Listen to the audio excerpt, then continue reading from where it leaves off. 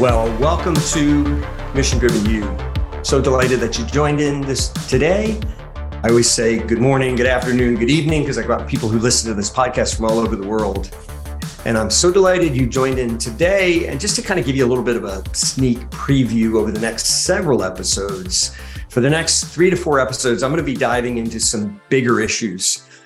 Oftentimes we focus here on really practical issues. And this episode today is going to end up with some really practical things on what to do if you find yourself stuck in this kind of remote versus in-person problem, right? But I want to talk today and over the next couple of weeks about some bigger issues, because I think it's important that we understand where we are historically, so we have a sense of why these things matter so much. So we're going to talk today about the remote versus in-person problem, and I'm going to give you some practical suggestions at the end. But I do want to spend time talking also about the bigger sort of historical moment we find ourselves in. So if you're ready, let's go ahead and get started. So first of all, let's just realize that we are in the middle of a time when we couldn't have imagined the questions we're asking ourselves, right? The pandemic heightened what was already happening, which was this immense disconnection most of us feel from the work that we do, from the corporate jobs that we engage in. We just feel cut off. And like I said, not that long ago, we couldn't have imagined the questions that we're asking. But now it's almost impossible. Look into the front page of any newspaper in the world. It could be the New York Times, could be the Washington Post, the LA Times, the London Times. It doesn't matter. Any major newspaper, and you're going to see people asking the same questions, or all the business publications, Harvard Business Review, and so on, Sloan Review, they're all asking the same question, which is, how do we solve this remote versus in-person problem? It's a problem that, like I said, we couldn't have imagined it existing not that long ago. So I want to talk today about sort of 5 assumptions, 5 key things that are driving us and why this question is so relevant now. And hopefully what we're going to talk about is a way of thinking about value, because that's really like, what's a job? What's work? It's a way of creating value in the world.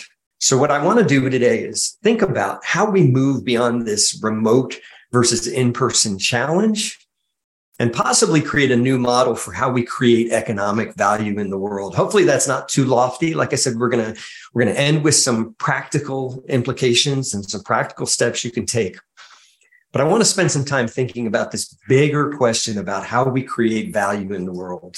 So let me start by saying that there are 2 different questions we could ask. And as I often say in my corporate practice, and frankly in my individual coaching practice as well, the questions you ask determine the answers that are even able to be created.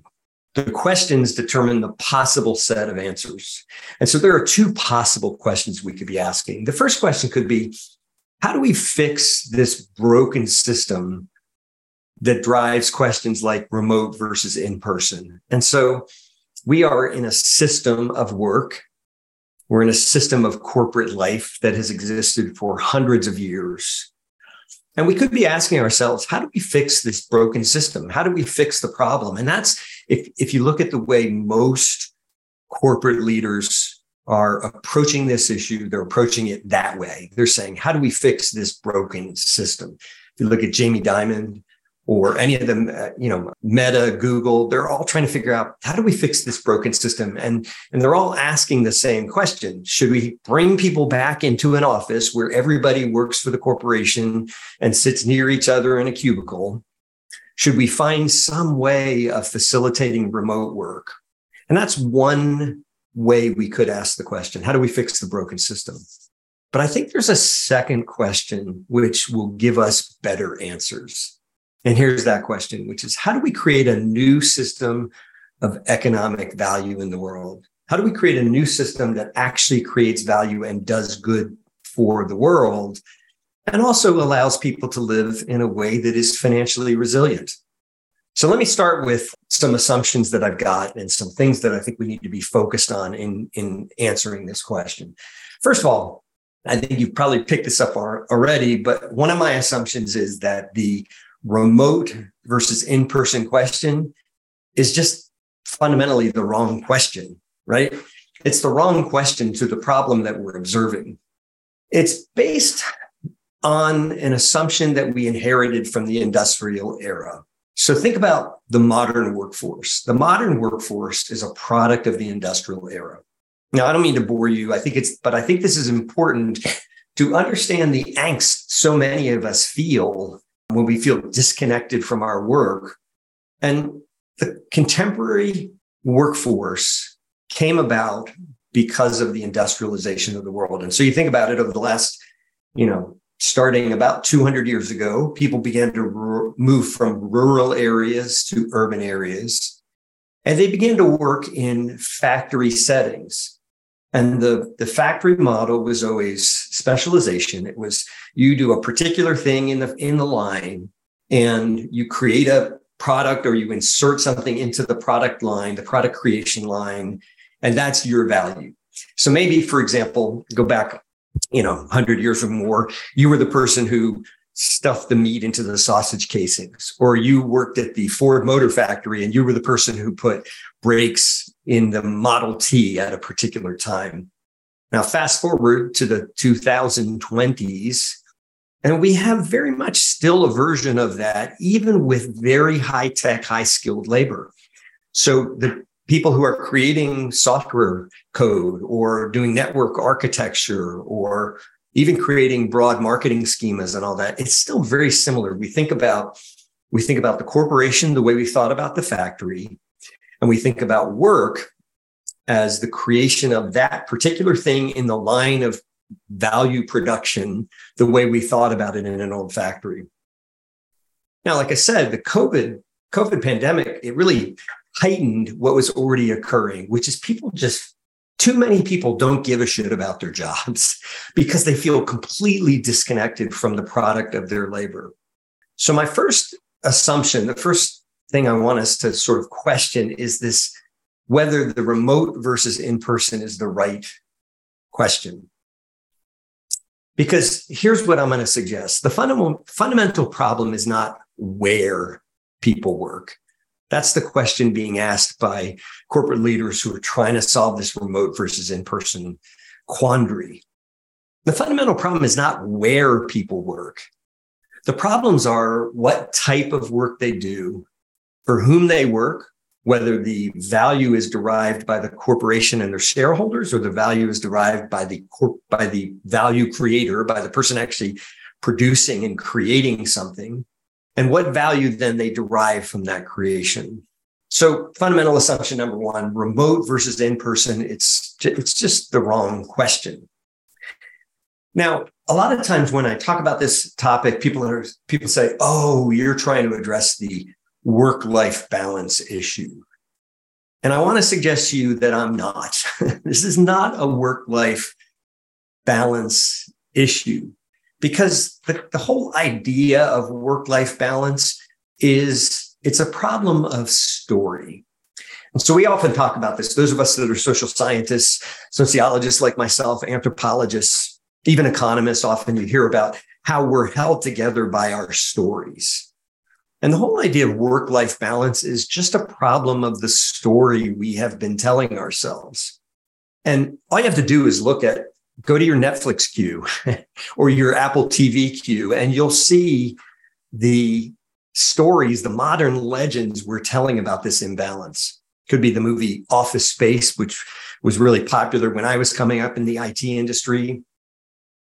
Severance is the most recent one. Severance is a TV show series on Apple TV, where Adam Scott literally has a chip installed in his brain. So when he's at work, he doesn't remember his home life. And when he's home, he doesn't remember his work life. Right? This is the stories we're telling ourselves, that there is work, which is awful. And so we need to find a way not to think about it when we are in life, quote unquote, home, whatever we call it.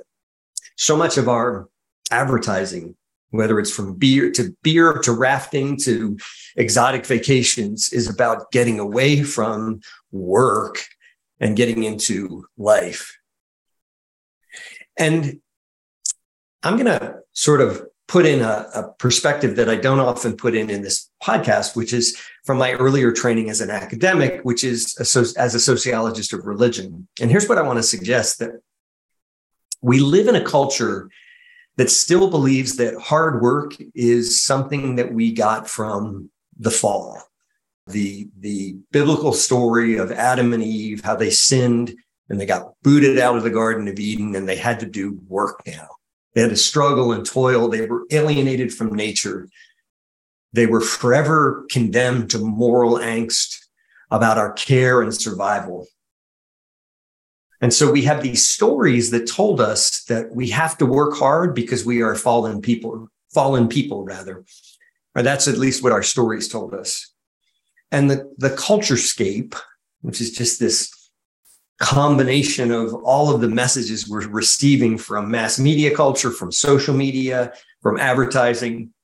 The culturescape encourages us to see work as something we have to do rather than something we get to do. We talk about sticking it to the man, condemned to the job, right? These are all expressions of our belief that work is from some sense of being cursed as humans. It's something that we've done wrong. Because we did wrong, we have to work, right? So number 2 in our fundamental assumptions, I want to suggest that we really need a fundamental reconception of work itself. Now, here's my third assumption. The revolution is not going to be VC funded. The revolution is not going to be funded by venture capitalists. Now, I say this with all due deference to my dear friends who are venture capitalists. I know a number of them, and even to the venture capitalists that are working on ventures that I'm helping to foster through my coaching. But our model of venture capital is based on a continuation of the way we've been doing things. Our model of venture capital is based on a perpetuation of the same thing we've been doing. I mean, sure, maybe we've gotten a little more innovative in our venture capitalization models. We think now about lean startups, but it still follows the same basic model, which is that an entrepreneur has an idea.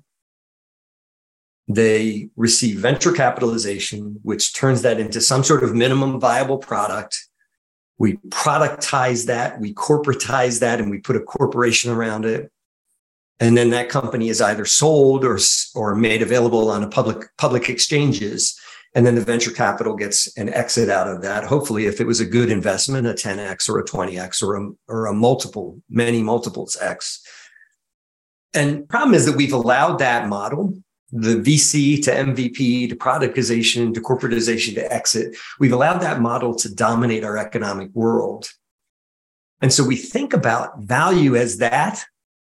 I would suggest because we have simply failed to imagine anything different.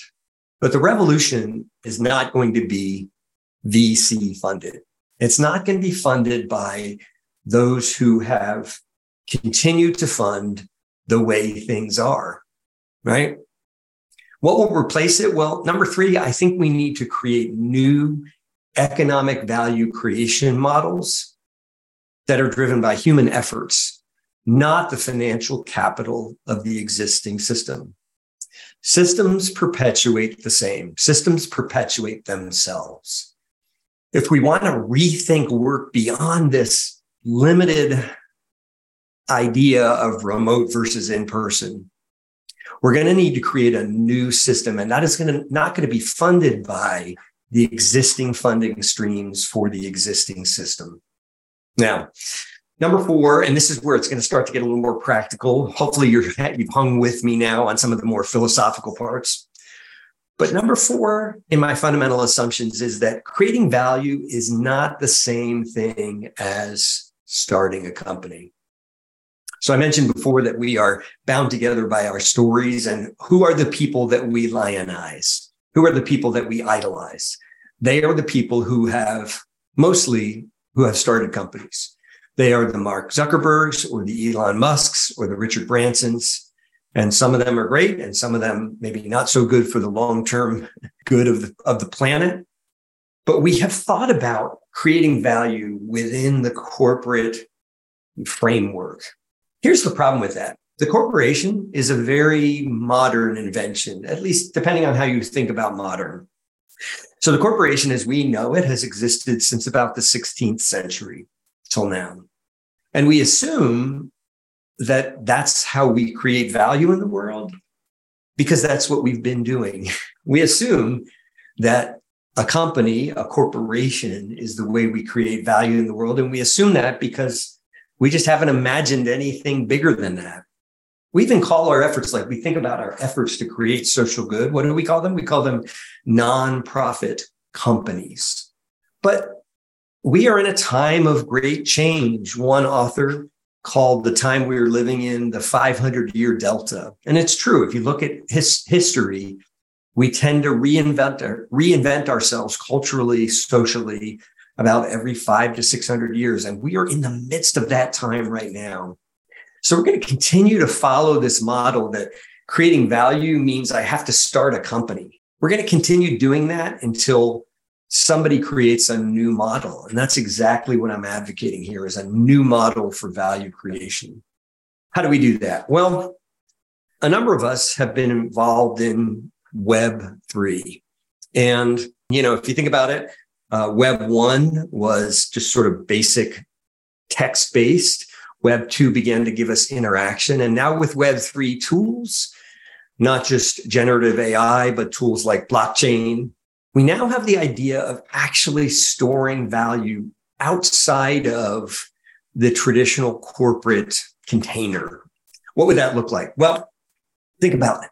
I don't write software code anymore, but I used to write software code. And the idea that we need to only write code within a corporate container for a particular product that relates to the end product a company sells, that's no longer true since we can store the value of that code in the blockchain.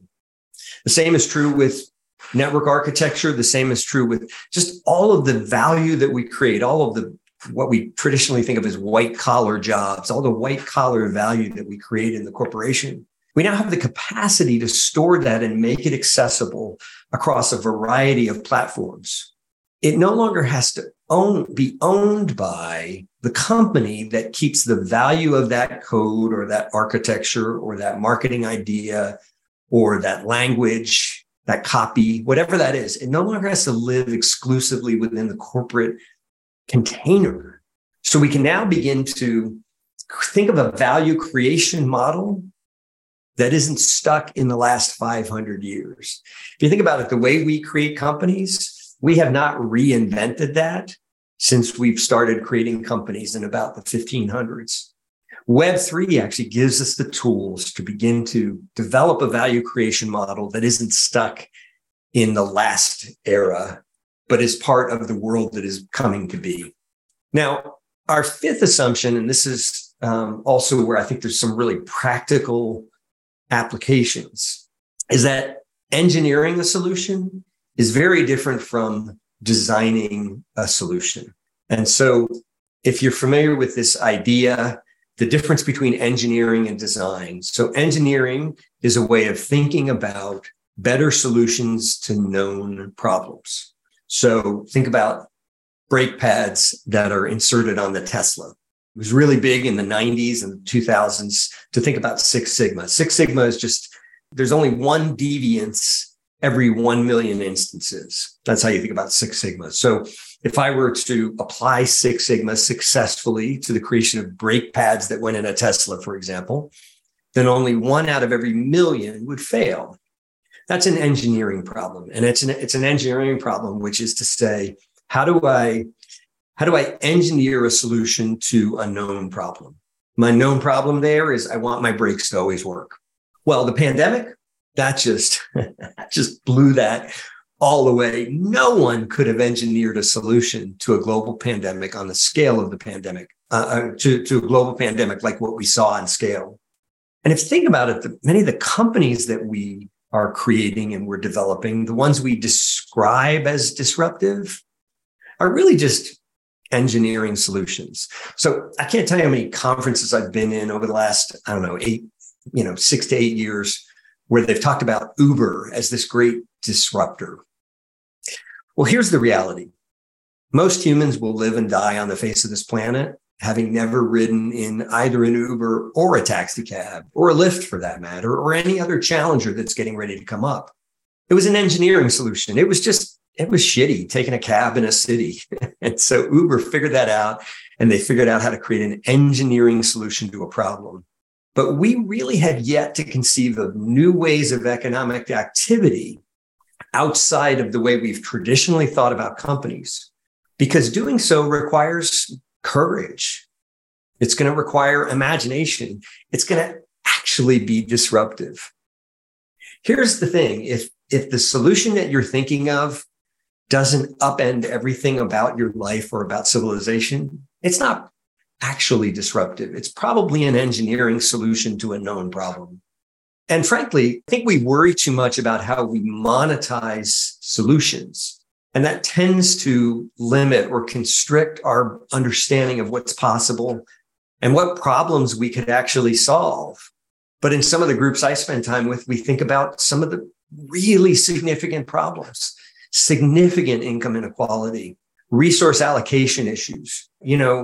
Why do we still have hunger in the world, for example? We grow more than enough food to feed every human in the world, and yet there are some people who will go to bed hungry tonight, and too many people, particularly in the developed world, who will go to bed with too much nutrition. That's not an engineering problem. It's a design problem, and we need a disruptive approach to creating the future. Now, what kinds of shifts will this require? So first of all, I think we're going to have to stop talking about work as we have known it. And I think we're going to have to shift from work to what I call value creation. What is the actual value of our work? Right now, we think of it as contained within a product offered by a company. And so if you think about the end product, let's say it's an app. You bought the app, and behind that was maybe somebody who did UX, UI, or somebody who did software development. And they created a certain part of the value chain. And then you bought the product at the end. And that has worked successfully for us. But I think we're nearing the end of that time. And I think we're going to have to begin to shift from work to what I call value creation. We're going to have to have a shift from companies to, I don't know what, probably something that looks more like creator collectors or guilds.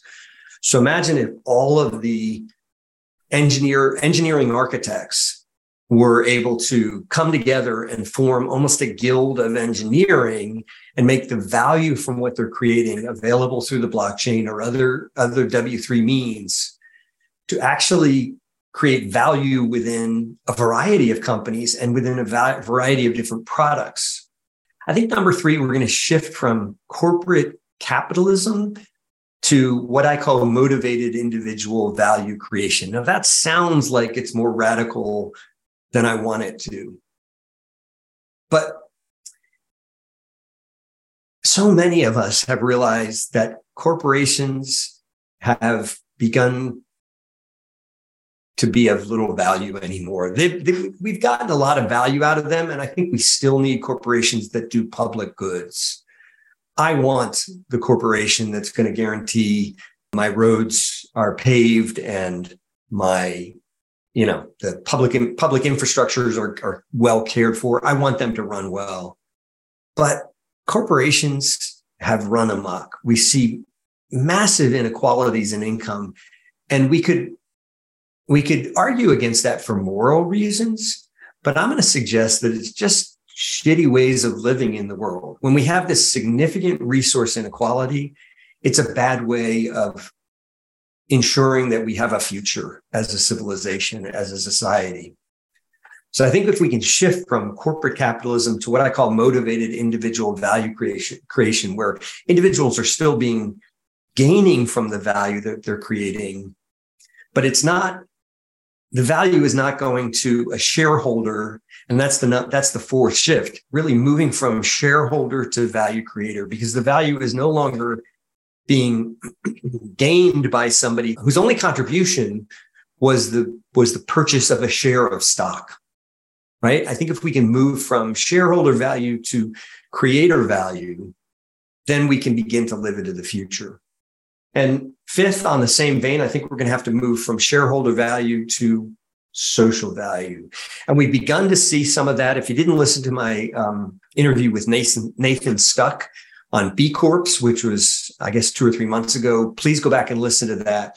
I think we're starting to see a shift from shareholder value to social value, from the ultimate good not just being the ROI on the price of a purchase of a unit of stock, but did we actually become better ancestors? Did we actually leave the world a better place for having been here?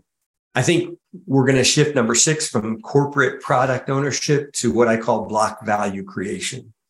So the idea of the company, of the corporation, I think is beginning to have outlived its usefulness. And I think we're going to see the value in new ways of storing the value in through technology in W3. And then finally, we're going to see the move from corporate government sanctioned entities, which are all corporations are. I own a corporation. I own 2 corporations, actually. It's just something that the government told me I could have because I applied, I put in the right license paperwork, I paid the right fees. The problem is that that doesn't tell me anything about how we are bound together by our social contracts with each other, by the promises that we make to each other. Corporations are governed by the laws of governments, which are good as a starting point, but they don't really get us to the significant question of how we are bound together by a sense of social contract with each other. So those are the shifts that I think it's going to require. I think it's going to affect several things. There are 6 things I think this change is going to affect. It's going to change the relationship of the worker to their work, from working for the man to creating value. I think it's going to change workers' relationship with companies, what we call companies today. It's going to change our conception of economic value to something that is post-industrial that we've yet to conceive of. I think it's going to change the way we think of labor laws. Another, in addition to the remote versus in-person, one thing that's often on the front page of our newspapers and of our business journals is this question of labor laws. And we had these ways of dealing with labor before, particularly with unions, that is still may have some value, some utility, but we really haven't rethought the concept of labor laws for the modern era. I think it's going to affect working by the hour rather, versus creating value.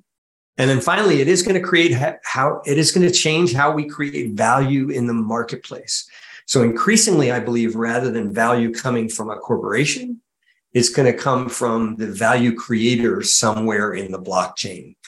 All right. So I want to kind of wrap this up by giving you some practical things you can do. Let's say you've been listening to this for the last 30 minutes. You're like, yeah, Will, I get it. I agree with you. All that corporations suck. The way we create value is outdated. But I don't know what to do, man. Like, what am I supposed to do with this? Well, here are 5 steps that I'm going to suggest you can take to begin to live into your future value.